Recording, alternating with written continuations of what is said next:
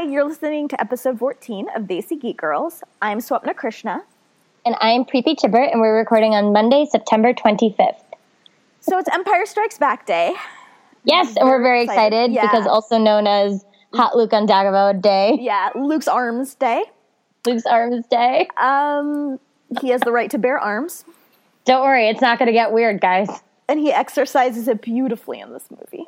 It's going to get real weird. Yeah, it's going to get weird. Sorry, if you're not into Luke, I don't even know what to tell you about this episode. Maybe skip like the middle 30 minutes of the podcast. There's going to be a lot. Yeah. All right, so Empire Strikes Back. It's in the middle. Mm-hmm. Yeah, it's a middle movie. You just called it a bridge movie, which I think is very apt because it's literally what it is. That being said, it is my favorite. I do love this movie. I adore this movie because I feel like this movie gives us more quiet moments with the characters than either of the two. I feel like a lot of the character development for the entire franchise in regard to these three characters happens in this movie. Yeah, that's true. I can never choose. I like them all so much. It's like I go back and forth depending upon what day it is. But I think... Sorry. No, I was going to say, I think the one thing I don't like about this movie is it does not feel complete. Like, I have trouble watching this movie and not watching Return of the Jedi.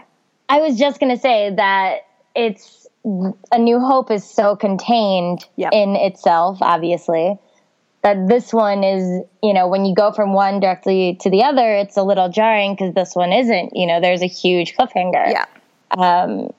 Like, you could watch A New Hope and be fine and just assume that that's that. They won. They got their medals. Period. Done. Right. Story over. And this one, clearly, it's like such anxiety at the end of it. But I guess we can start at the beginning. Right. Which takes place... Now we know that there are all these missions and things that happen between these two movies that build up to this rebel stronghold on Hoth. Yes. But I love that, like, in the opening crawl, it's like, Luke is leading the rebels. I know. It's like, oh, really? Because it's, 5 years between the two movies? Between... A New Hope and Empire. It's like... Seriously? I think so. I think it's supposed to be 5 years. I'll double check, but I thought that was right. No. What? Because I think it's like... I think it's like 3 years, if I'm... because it's 3 years makes more sense. I don't know why. I know it's one between felt like so long. I was like, it's one between Empire and Jedi. I know that. Yes, that makes sense. 3 years. Yeah, 3 years. 3 years makes more sense. At 5, I was like, that is such a long time for someone to like grow up and you would be a totally different person, right? Yeah. Which makes sense because part of the reason I like Luke in this movie is he hasn't, and we'll get to this, but he hasn't lost, he has grown up so much, but he's not a Jedi yet. He's not super confident in his abilities. Right. He's frustrated because he feels like he is the hope of the Jedi, and like, he's like, I don't have anybody to teach me. Mm-hmm. Like, I'm not these like weird cryptic messages from Force Ghost Obi-Wan. But like that's one of the reasons I really like, and like he hasn't lost that like youthful frustration. Yeah. But it's not overwhelming in this movie like it is a little bit more in the first movie. Yeah, no, that's true. He's not, I mean, he's frustrated and it's a valid frustration. Yeah, so I feel like it's more valid than, not more valid, that's not right. I feel like it's more sympathetic. Because in the first movie, he's really frustrated, but it feels like he whines a lot about it. This movie, you're like, well, of course you're frustrated. You've got all this going on, and nobody's explaining anything to you. And, like, he has no reason to, jumping way ahead, but it's like he has no reason to know what the Jedi can do because he's never seen it. And he never... Yeah, no, absolutely. It's like, fake. They expect all this stuff from him, and he has no idea what to think. And so, okay, anyway, we'll get to that. We'll get there. So we're on Hoth. Yeah. And I have to say, and I said this on Twitter if anyone is following along, but like the music, the minute that Hoth music comes in, my heart rate literally elevates because of the number of times you started the Nintendo 64 game Shadow of the Empire and that music came on and you were like, I don't know how to do anything. it was just like sheer panic. This is kind of unrelated, but similar in that a piece of, sound in this movie. So my text message sound is one of Chewbacca's roars from this movie. And it always throws me off so much when I hear it in this movie. I'm like, who's texting me? Who's texting me? You're like, no one, it's Chewbacca. Yeah. That's less interesting than your story, but that's my story, so I'm sticking with it. Okay. The music in this movie generally, I would argue, might be the best in the franchise. Like, you get the Imperial March, you get the asteroid chase, you get, I think you get Yoda's theme in this. There's a lot of really good Han and Leia. You get a lot of really good music cues that are just used really well. I think more than, because, there's a couple really good ones you get from A New Hope, which... I was about to say, I don't know if I agree with you. Well, I think the only really, besides, of course, the main theme, the only really overwhelming theme that gets reused throughout the series from A New Hope is the Binary Sunset. Yeah. Whereas this movie... But that's, it's iconic, but I feel like this movie just has more. I feel like that... It does have more. It does have, it has more, and more distinct themes, too. Mm-hmm. A lot of A New Hope reuses that theme, and I feel like the music... Yeah, that's I'm true. also kind of a music, or used to be more than I am now, but a movie soundtrack nerd, so I listen to them all the time, and this is the one I enjoy listening to the most a lot of the times. Because movie soundtracks are excellent. Oh my God, they're all... I'm there with you. I mean, by far the best thing about the prequels is the music, because they're so good. Okay, Hoth. So it opens. We've got Luke. Gets basically he's on his own on his tauntaun. But what I love about this opening really is the Han and Leia stuff, because they're 3 years deep, right? And it's grown. You can see just in glances the way they react to one another, and I love it so much. I love their scenes on Hoth are some of my favorite scenes. So good. I mean, Harrison Ford is in such fine form throughout the entire sequence of whether he's engaging with Leia or with 3PO or Chewie or whatever. Han on Hoth is maybe my favorite Han. Yeah, I agree.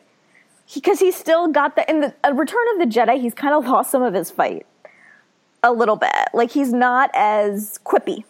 Yeah. And we don't know him in A New Hope, but in this movie, he is just... I love Han in the first half of this, or the Hoth scenes of this movie. I mean, it's so good, right? It's we all know that great moment between the two of them in the hallway. Oh my God. And I think you and I both commented on you can tell that happens a lot, because there are people just kind of edging by them without even paying attention. Well, there's the guy who cuts through them who is amazing, because he's I don't have time for this. And then there's the guy who scooches behind Han, please don't let them notice me. Please don't let them notice me. Well, but you can tell that this happens a lot with the two of them, because of how the guy's just I'm going through. I don't know when they're going to stop arguing. They're at it again. I'm just going through. It's such a lovely way to show us the history without saddling us with extensive backstory or whatever. It's just a moment where you're oh, they've gone from kind of not even understanding one another so much to they really have this sort of antagonistic, but lovingly antagonistic relationship. Well, there's just so much tension there. It's just it's so great. It's so funny. When you don't, if you I wish I could imagine what it was going into this blind, without knowing anything, right? With only having the knowledge of the first movie and going into this film, I would not know what to feel. So we have this setup with Han and Leia, and you see that this relationship, which is clearly building. And then they're all freaking out because Luke has not come back from patrol, and it's so cold outside, and so Han goes after him. Yeah. And then you're there's a lot of love between these two, clearly. Like, I can see how people in the 70s would have shipped Luke and Han. Yeah, and so Preeti and I have talked about this before, maybe even on the podcast, but I never have, being a straight woman, this never even occurred to me, really, until Preeti mentioned that it was a thing that happened in the 70s. Which, I mean, I know there are shippers out there, but just the chemistry between the two.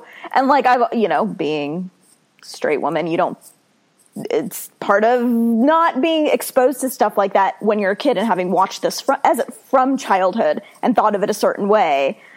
And so now I'm like, oh, they do have a lot of chemistry. Like, they do. They really do. I'm like, oh, okay, well, I can see how that is a thing. Like, you watch it and he's literally like, I'm all for showing, I think it's important that we show healthy male friendships in media, like 100%, because I think that is not a thing that's shown frequently enough to show that men can act a certain way around one another. Yeah. That being said, the way Han, like, cradles Luke in his arms when he thinks he's, like, freezing to death is you're like, oh, into it, man. Into it. Like, no, like, I see where the fanfic arises from. Yeah, totally. Like, and I think it's mostly from this movie. Yeah. Because there's that scene that was cut. Well, we'll talk about that when we talk about Jedi, between the two of them. Urban legend, I don't know if it's true, but they cut specifically because it lent itself to that Han and Luke narrative. But so, Luke here, we see him use, before Han goes out for him, we get to see him use his lightsaber for the first time in the movie, which is pretty awesome. Yeah. And we see that his force powers have progressed. Mm-hmm. Because and that's exciting. Yeah, that is really exciting. We're seeing that he's already grown, even though he, like, immediately then collapses and needs to be saved by his knight in shining armor. But clearly he's grown. Like, he's been practicing at this, and he's had nobody to guide him. Right. He's clearly, doing it on when his he own. sees Ben in the, he sees Obi-Wan's Force Ghost, clearly he's confused. Like, he thinks he's hallucinating. So, like, it's not like Force Ghost Obi-Wan has been sitting right beside him, like, training him in the Force. Luke is, as far as we know, been alone and having to kind of teach himself. Mm-hmm.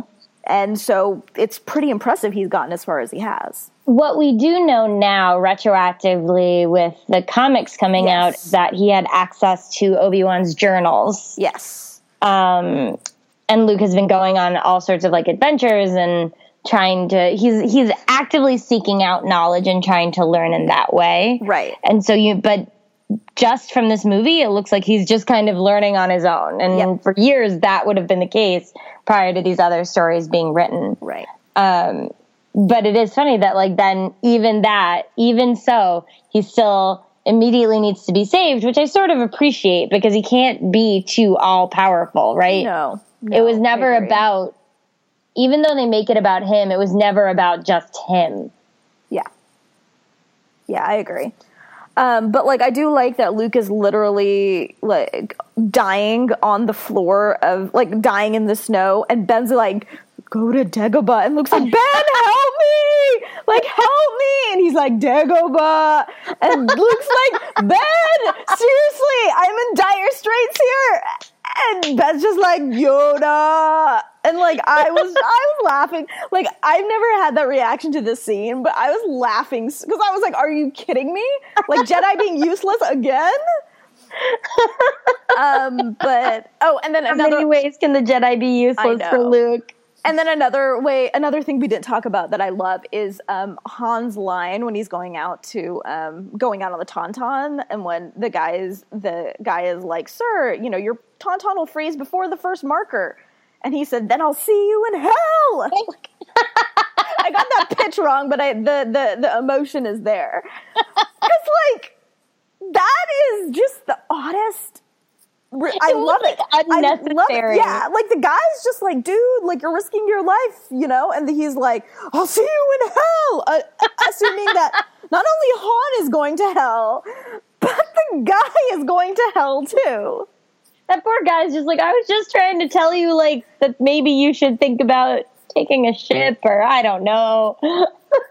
I think that line is great. And I'm going to try to start using that when I say bye to people. Like, instead of I'll see you tomorrow, like, oh, I'll see you in hell. Like, all right, well, I guess I'm wrapping up today. I'll see you in hell. All right, so if you guys see us at New York Comic Con, this is how we'll say goodbye. Yeah, and if this is going to be a thing now. Okay, so then Han saves Luke. Han saves Luke, brings him home. Stuffs him inside a tauntaun, which is disgusting. Oh, they just have to wait until the next morning. So they just sleep in the carcass of a tauntaun. No, like I think he stuffs him in the carcass of the tauntaun while he gets the shelter set up. Oh, right, that's what it is. So there is a shelter, but disgusting. Yeah, I assume Luke smells terrible. Yeah. So they find them the next morning. Yep, find the next morning. Then we have our... Then Leia and Han awkwardly watch Luke while he's in the bacta tank. That's got to be awkward, right? If you're the one in the tank and you're like almost naked and people are just kind of watching you. I feel like they don't really believe in privacy in Star Wars. Yeah. Like if we can remember back to when Padme was giving birth and there was a literal observation deck. Yeah. In which everyone could watch her giving birth. Yeah. They're not big on medical privacy. Yeah, because I would just be like, get those people out of here. Like, is there a way that we could not have everyone staring at me? While I'm, wearing basically while I'm in like this weird diaper thing? Yeah. Inside a gallon of water? Especially more than a gallon of water. Yeah, a little more than a gallon.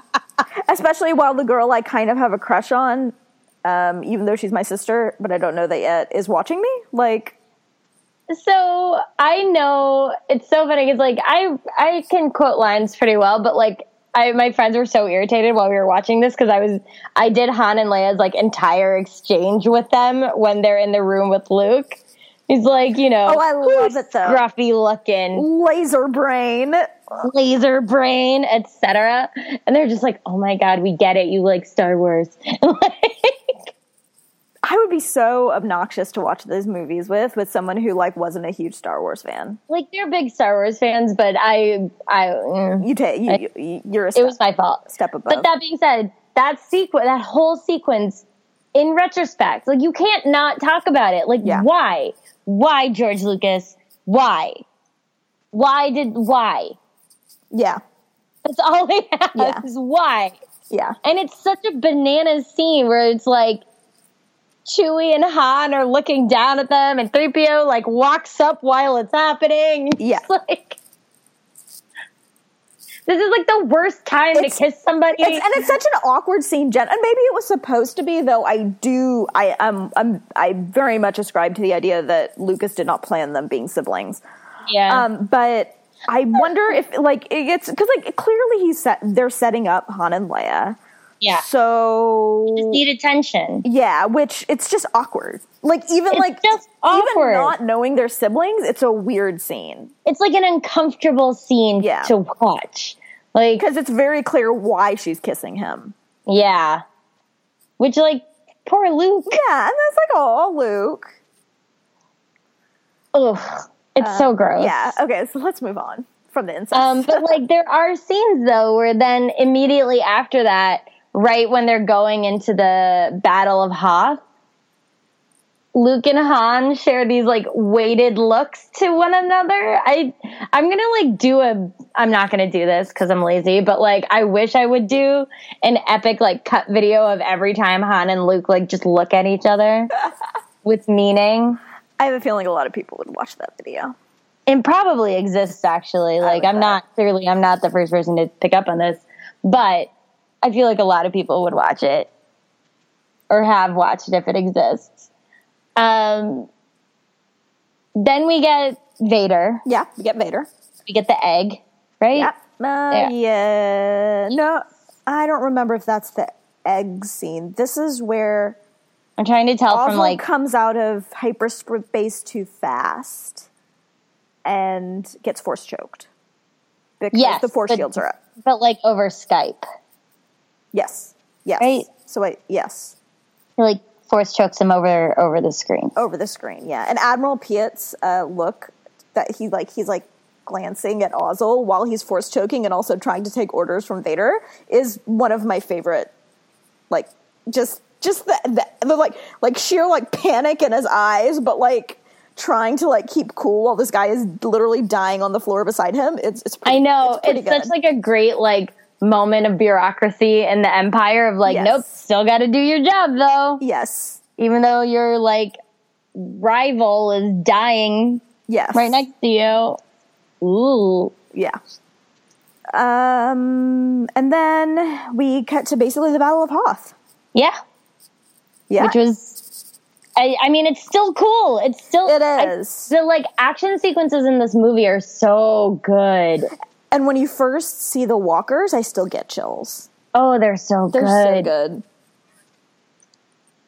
I do love how they fall forward, though. It makes me laugh. Like I couldn't help but think of like George Michael from Arrested Development lying on the floor with the walker like face where forward. It's like where he's like face forward on the floor. Yes, and the walker just like like now that's an image I will never be able to unsee. You're welcome, but I love it.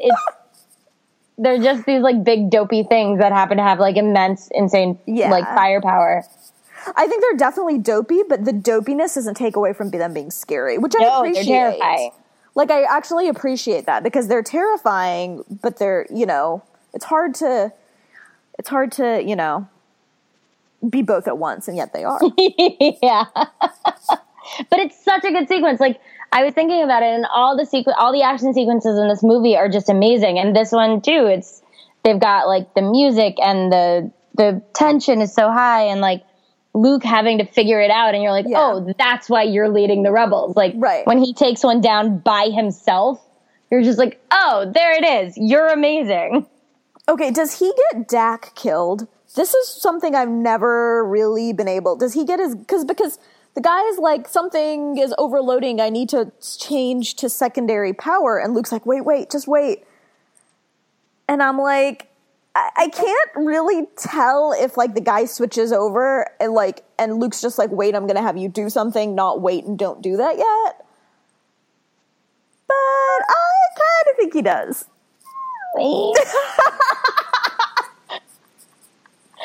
Part of being a good leader is knowing when you have to make sacrifices. Yes. Kind of think there's maybe some bad judgment there on Luke's part, which is okay. It's okay. But that's just he's a baby, and maybe he shouldn't be leading the rebellion. Yeah. I mean, this is very true. He's a farm boy from the middle of nowhere. What does he know? He does not know, clearly. Poor Jack. But the whole sequence is so great, and then like everybody having to evacuate because they're clearly losing. It's like so much. It's pretty brutal, actually, when you think of like how much they're leaving behind, and like when Han comes into like the command, he's like, I heard the command center was hit. There's just like a dead droid in the corner. Mm-hmm. Like it's like you realize how much they're leaving behind, and how hard this is going to be on them because like they're not battle they lost, right? They don't have a lot of resources. They can't just like manufacture new ships like the Empire can. It costs them a lot to evacuate like this. Mm-hmm. It does, and it's like immediately splitting up of our main characters. Like we only got a few minutes of the three of them together, and now they're already off. Yeah, and R2 and 3PO are separated. Oh, I know. That's hard. They're best when they're together. They are. We need like R2's sassy beats to like bring 3PO back down to earth. Because otherwise 3PO gets a little out of hand. Yes.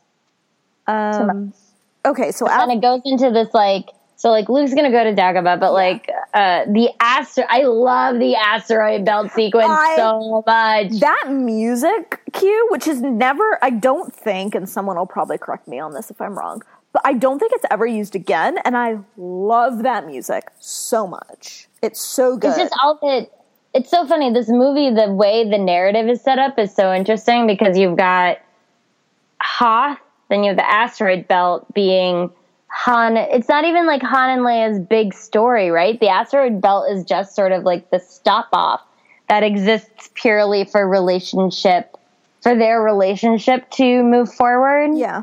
In time so that it'll make sense by the time they get to Cloud City. And so Luke then has his whole trial that is happening like steadily concurrently while Han and Leia have to jump all over the place a little bit. Yeah. It's just interesting, like the plotting, like the storytelling in this movie and the way they choose to have the characters move forward and the necessity of the sets that they had. Yeah, I agree. And I've seen this movie, you know, I don't know how many times I've seen this movie, countless times, and I was still so tense during the asteroid scene because can they go to hyperspace? Can they not? Like, it's just so well plotted, and so it's so well done. Well, yeah, it's these moments of high intensity feelings, right? As the movie goes on, there's like the Battle of Hoth where it's like the movie is literally like this, like peaking and dropping, dropping, peaking, dropping, where you've got like, is Luke going to die from hypothermia? No. Is he going to die in the Battle of Hoth? No. Are Han and Leia going to get away? I don't know. They're in an asteroid field and back up and down. And it's like, oh no, the reveal of them being inside the giant, whatever the name of that alien is, is one of my favorite things because in what you would never see that coming. Yeah. Like ever. And there's no reason for you to see that coming. And it's funny because like this movie does have so many quiet moments that it's funny to think how much high drama there really is. Yeah, because then you forget. We get that moment. We get our like first kiss. Yeah, interrupted by 3PO. Interrupted by 3PO in the most amazing way. But we get our first kiss when they're like... It's like, my hands are dirty. Oh my God, it's so good. I love it so much. They're so cute. They are. They're so cute. Oh, it's so good. But you get these like lovely little moments, like you were saying. That's what this movie is like bursts of like high octane drama and then like these amazing moments of like character. Yeah. Yeah. So asteroid field, and then Luke, meanwhile, gets to Dagobah. And it's disgusting, and everything is so dirty and smelly. Yes. I am not an outdoors person. I don't mind the outdoors, but I don't sleep on the ground. Like, that is my thing. Like, I will not, like, camp. I don't mind, like, I'll hike, and I don't, like, we do a lot of actually hiking vacations and stuff. But, like, even the way we do it is very, like, I'll do, like, half-day hikes and, like, yeah, I don't like getting muddy. I don't like, people are like, oh, let's go swimming in the stream. And I'm like, no, thanks. I'll pass. Like the bugs or animals. Like, no thanks. Not into it. Yeah. So, like, the minute he gets onto this planet, I'm just like, ugh. Yeah. Ugh, it looks so gross. And there's something I can't talk about here, and I really wish I could, but if you read the book from a certain point of view, it comes out, so today is the 25th, the Monday, so it comes out next Tuesday. I think that's like Tuesday, October 1st, maybe? Tuesday, October 5th. Is that right? No, 3rd. Looking at the wrong calendar. Okay, Tuesday, October 3rd. Got it. It's basically what it is. It's an anthology with that retells a story of Star Wars: A New Hope, and it's got it's got short stories from like 40 different authors because it's the 40th anniversary. That would make 40. Sense. Yeah. But it retells the entire story of the movie from different points of view. And like that aren't, the main story. So one of the stories you get is Yoda on Dagobah. And it's really good. I am not going to ruin it. The entire book is really good. Some of the stories are hit and miss, but overall there are some really excellent stories in there. But one of the stories you get is Yoda on Dagobah, and I wish I could talk about it, but I cannot because I haven't read it, so I'm in the same boat as all of you right now. But it's so good. It's so good. It was very good. Okay, so anyway. I can't wait to pick this book up. So anyway, pick it up next week and then read that story because it's really good. And then we can all talk about it. Yes. You can tweet us and talk about it. But make sure Preeti has read it first or she might come after you. If you ruin it for me, I will never forgive you. Yes. And I hold a grudge. Yeah. Forever. She does. This is true. So, okay, this is also the movie where we see the Emperor for the first time. Yes, we see a hologram, right? We see of course, because the original versions are incredibly difficult to get. We don't have, like, the frog-faced original Emperor. Wasn't it like a chimp with chimpanzee eyes? He has, like, these, like, really big... I think, like, if I remember correctly, the eyes were chimpanzee eyes, which is super weird. No. I feel like I looked it up because I was like, I know that this wasn't what the Emperor looked like originally, but I knew he was like, he made me think of a frog. Like, the thing made me think of a frog. It's a chimp.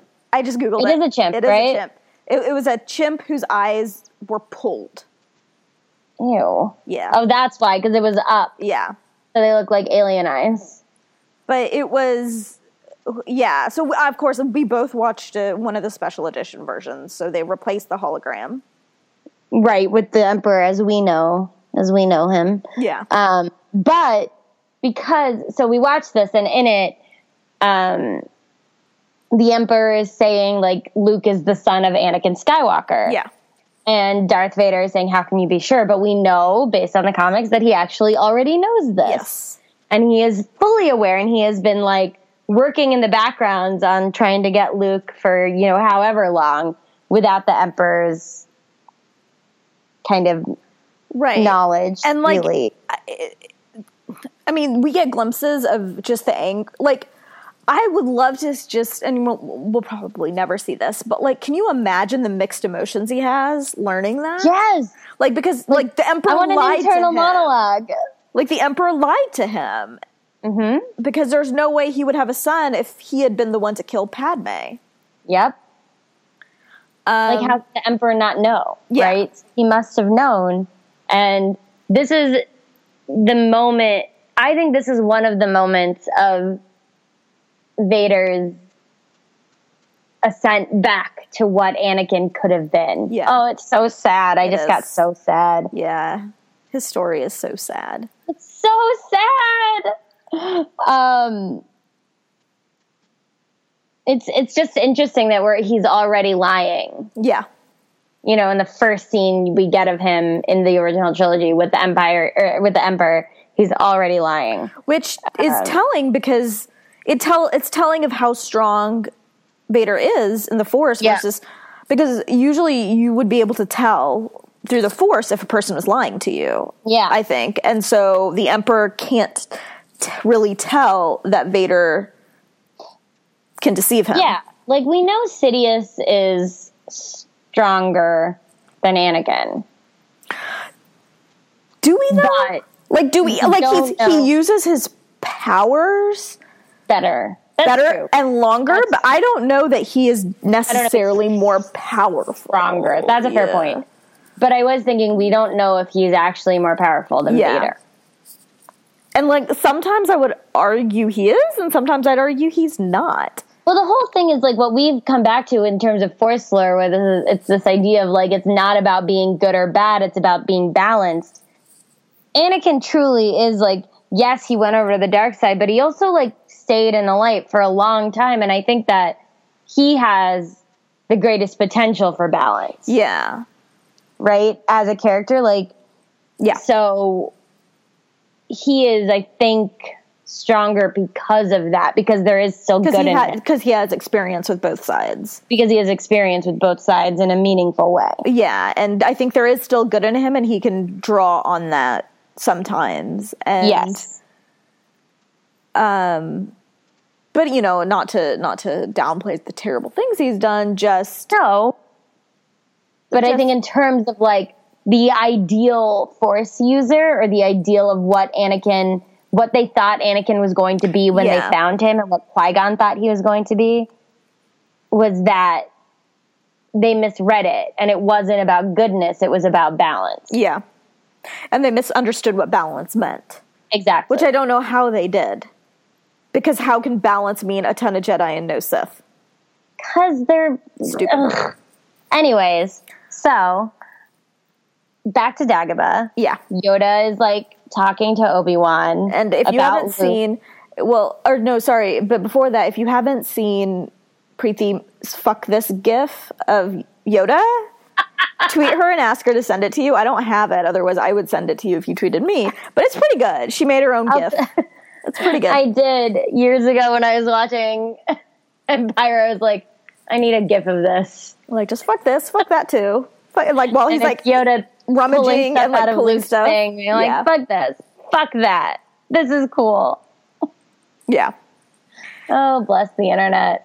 So Yoda is, he's like irritated Luke. He's irritated R2, which this is, okay, so we know that R2 knows everything, right? Right. We know that Yoda has seen R2 before. Yoda is the only character that I could see maybe not knowing who R2 is just because he was like, who cares about droids? Right. Like, I don't think we ever saw him interact with a droid in the show before this. Yo, not in like a real way. Yeah. So, like, fine. That is, like, the one I'm willing to give it of, like, R2's not a total dick. Because why would R2 ever interact with Yoda? Yeah. So he's, like, does all this, and then, of course, like, tricks Luke, brings him back, and is like, oh, surprise, I am Yoda. Yeah. And talks to Obi-Wan about him, like, he's not in the room, and he's, like, talking to Obi-Wan, saying he's much anger in him. Like his father. Yeah. Yeah. And look what you did there. Yeah. And I think the fact that there's anger in him doesn't mean, like, I just think it feels all turned on its head. Like, he's angry because you should have been training him. Yeah. Like, and they get into this in the comics, and it's really actually well done. But like, he's angry because he's been on his own, like, he's been living this life, he's been frustrated, and he's been trying to teach himself to be a Jedi with very little guidance. He feels like he's running the rebellion. Like, he feels like, even if this isn't the case, but he feels like the entire fate of the galaxy is on his shoulders, and he's like, dude, I'm like 23 years old, like, yes, there's much anger in him. There would be much anger in anybody in that situation. Right, and that's the problem. Ugh, we can't go back down this road again. We all know. We can go down it a little bit, but You're mad at the Jedi. Right. So, like, this is, again, like, indicative of, like, I think that him having anger inside is, like, a good sign, actually, because it's a sign of leaning towards balance, of, like, you have to have the good and the bad. So, Yoda starts training him. Like, and I also think with the anger thing, anger isn't unproductive in and of itself. And I think they're too quick to judge what negative and positive emotions are. Right, I agree. Like, oh, anger isn't good, but love and compassion. Compassion is good. You can't have compassion and not feel anger. You can't have compassion for a people and not feel anger when they're being mistreated. Right.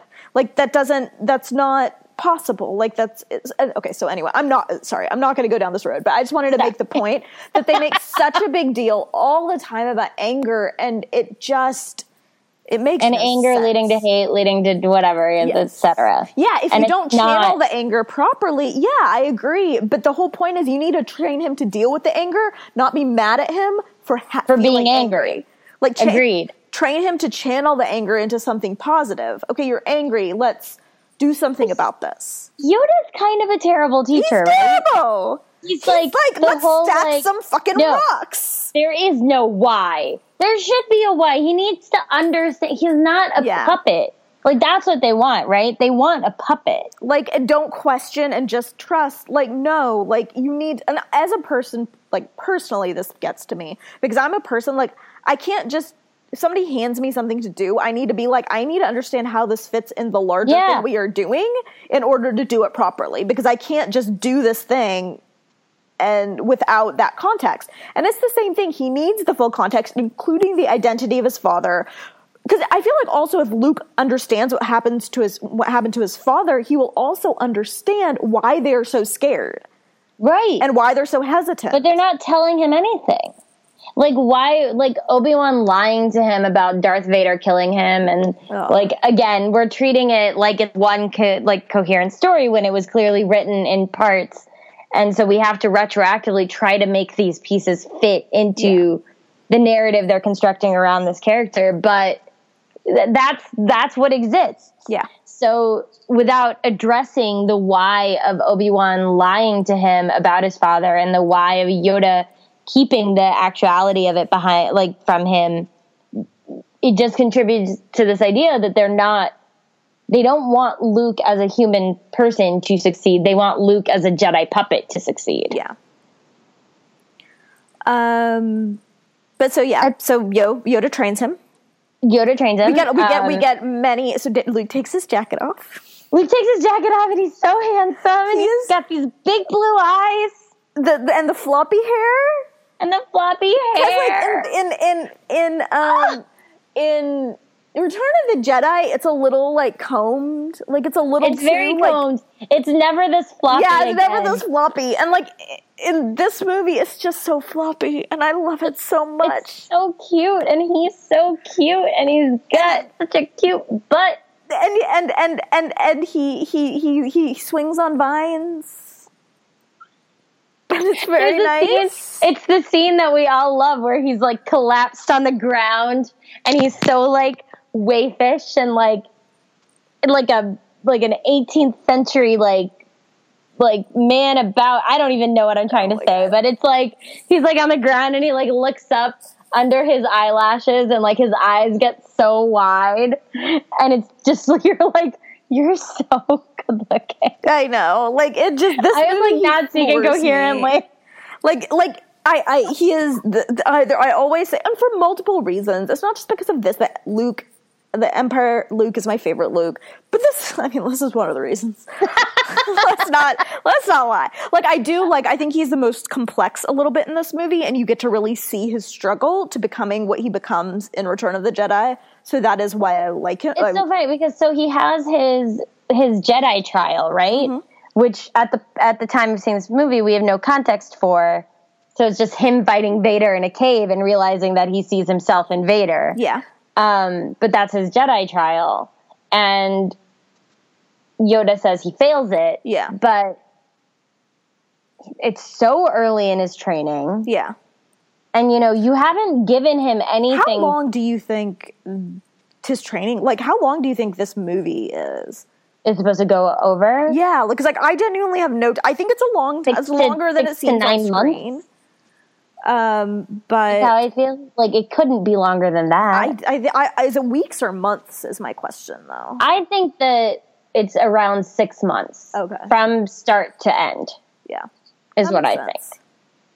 And so Luke literally has not been training that long. Yeah. No. And Yoda has given him no reason to truly trust him when he says, don't take anything, whatever, go and just by yourself. He hasn't grown up in the Jedi Order. There is not this blind trust. And, I like to think that, Ahsoka would have been very similar in this situation. Yeah. Where you can't there's no reason Luke has to blindly trust this thing. Yeah. He knew Obi-Wan for God knows, a minute before he died. And so he fails. He quote fails, which I don't even know if I agree that he fails. He recognizes the fundamental fail a test truth that's flawed in the first place, right? But also he learns a truth about himself in that, right? He learns something important, even though it scares him, right? But fear leads to anger. It does. Right, but the point is fear can be healthy. Again, going back to the same argument that we both make over and over again. I feel like we're beating a dead horse, beating a dead tauntaun a little bit. But we're talking about Empire, I had to. But it's just fear can be a healthy emotion. You just have to channel it properly. And I feel like Luke does. Luke does. That's the key. He learns from it. Luke takes these things. And maybe that's why in the next movie, between that and confronting Vader and not falling to the dark side, he is a Jedi. Like, he has passed his Jedi trial. Yeah. And so his last trial is to actually confront Vader. Sorry, but that's Return of the Jedi.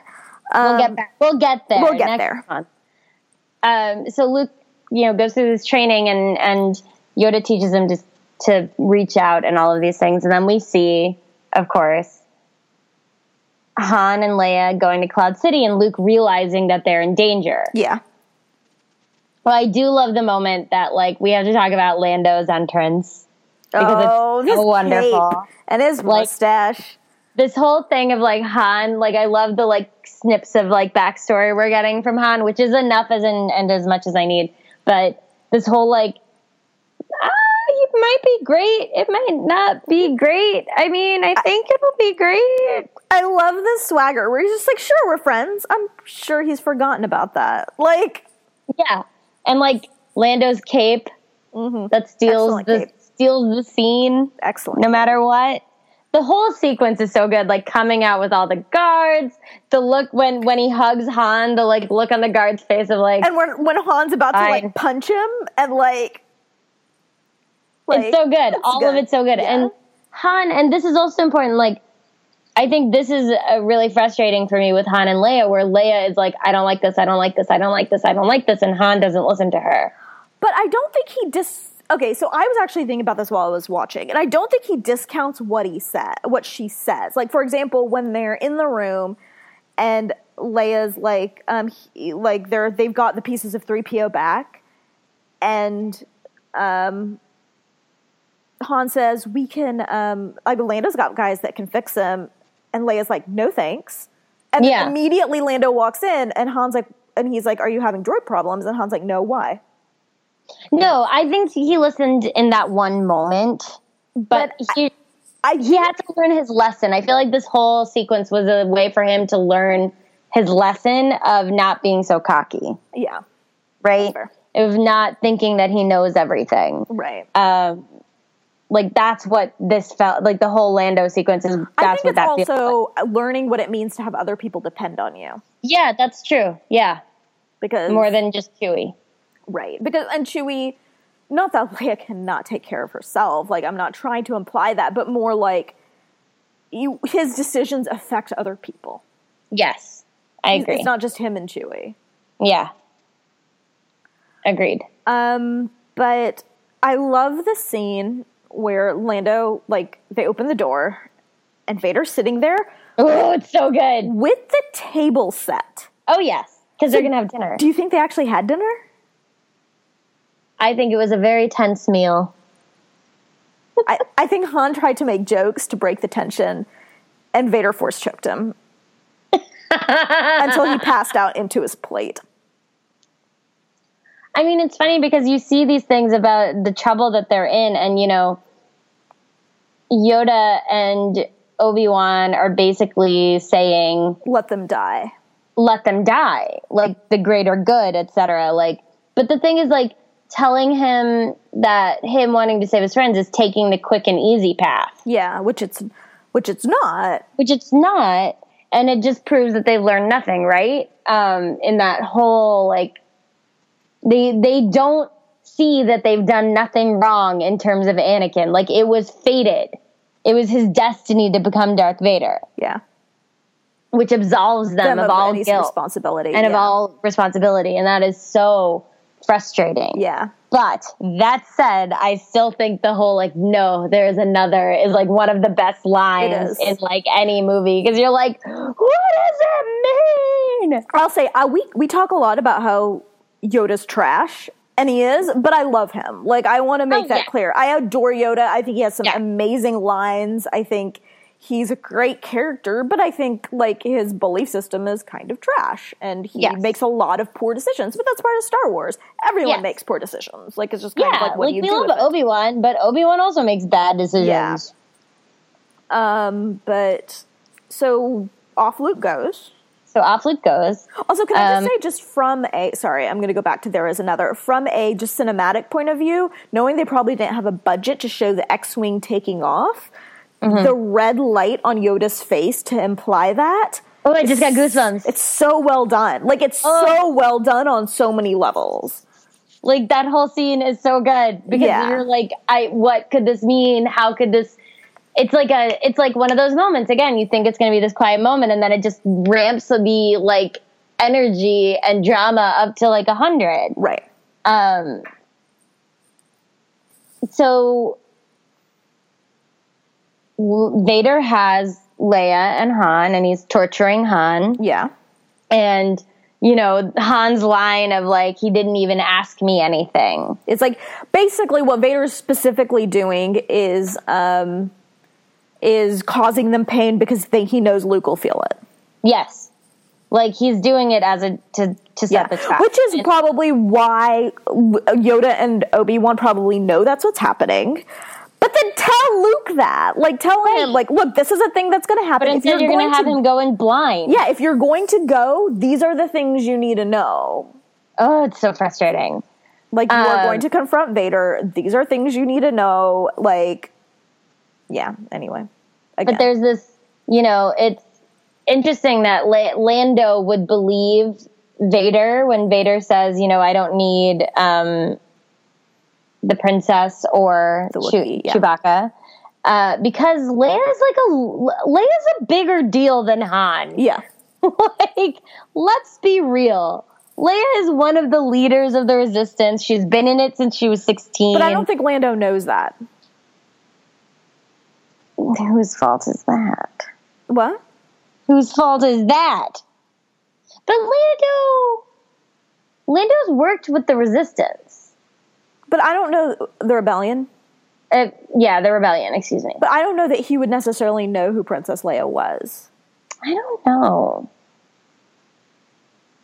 know. I feel like after A New Hope, it's much more organized. It's much more organized, but I mean, he definitely has worked with the Rebels, but it still sells. I don't know. I would venture to say he doesn't know, because like, do they ever meet?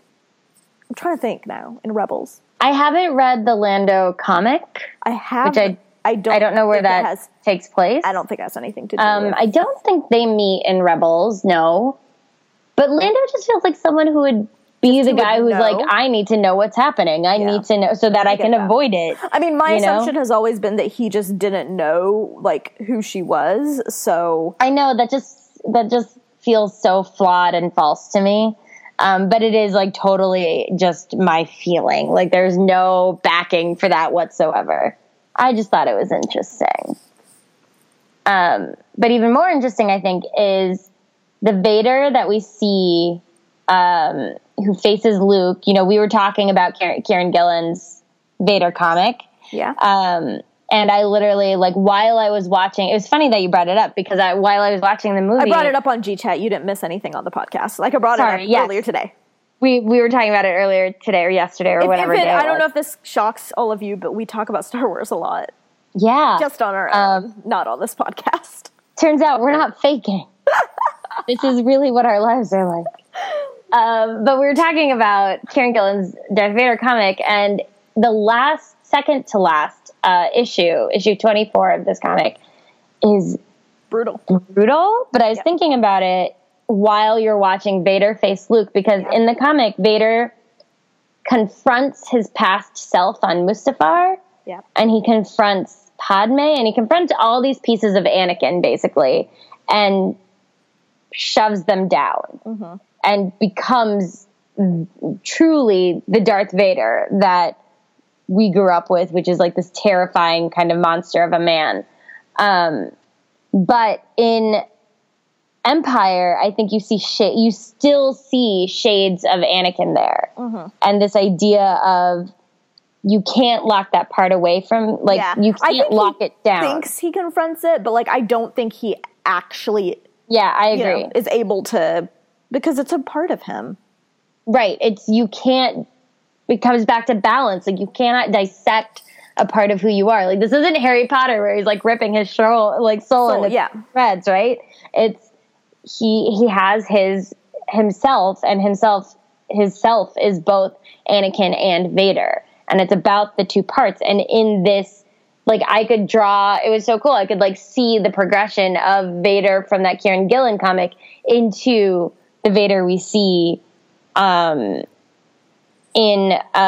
Empire. And if you haven't read that comic, the full run, it's issues 1 to 25, is out now. They restarted the comic with a new creative team, so make sure you're getting the Kieran Gillen, I think it's Kieran Gillen, Salvador Larroca version. It's so good. It is. It's like really just a really good character study of Vader. Yeah. So like you see his actions in Empire it's like his actions in Empire are what he thinks are separating him from Anakin. Does that make sense? Mm-hmm. Like, it's his perception of what he thinks Vader would be doing, not what he thinks Anakin would be doing, but they actually are not all that dissimilar, considering, he's trying to save Luke. Mm-hmm. Like, he doesn't want to kill him. He doesn't want to kill him. Cuts his hand off, which is brutal, but he wants him to, like, come and, like, rule the galaxy with him, basically. God, I wish that I could, like, remember what it was like finding out that Darth Vader was Luke's father. I really, I wish. I would love to watch it with, like, a child who'd never seen, like, didn't know, who was watching it for the first time and didn't know, just to see the reaction. Because, like, that scene has a lot of weight, and even though I know I can recite it like line for line, but it still has a lot of weight and a lot of it's a serious. I know. It's a good. And we don't talk a lot about James Earl Jones by name, but like he is outstanding in this movie, and he is just incredible in this scene. Like the way he says these lines, and I can only imagine like what it was like in the theater of that moment of like. Yep. That like absolute like breathlessness of like epiphany. Yeah. It's so good. It's so good. And so all of this is happening. Oh my God, we didn't even talk. We cut right past like Han and Leia. Oh man, the carbonite. Because that moment of Han going down into the chamber and just staring at Leia is like one of the most heartbreaking things. Yes. And of course the I love you, I know, like it's just beautiful. Also, okay, so his hands were bound behind his back. I know. How? I mean, I'm glad they did it because just like with the hands and the face and it like falling and the thumb. It is like it's brutal. Huge, but it's like, how did he? I'm gonna need someone at Disney to like write a short story that's just Han in that chamber picking in the lock. chamber, getting his hands unbound. Yes, but not fast enough to get out. Right. So it's still really sad. It's just gonna make it sadder. Yeah, it's just gonna make it sadder because he thinks he might get out. But he doesn't. No. But that whole sequence is great, right? Where she's like terrified. And it's funny because you see this like in this movie, like you were saying, we see all these like great moments of character development. Like Leia is so strong and she's so like, she's been so like feisty and like with like she's angry and she's brave and all of these things, but we haven't seen the side of her that is scared.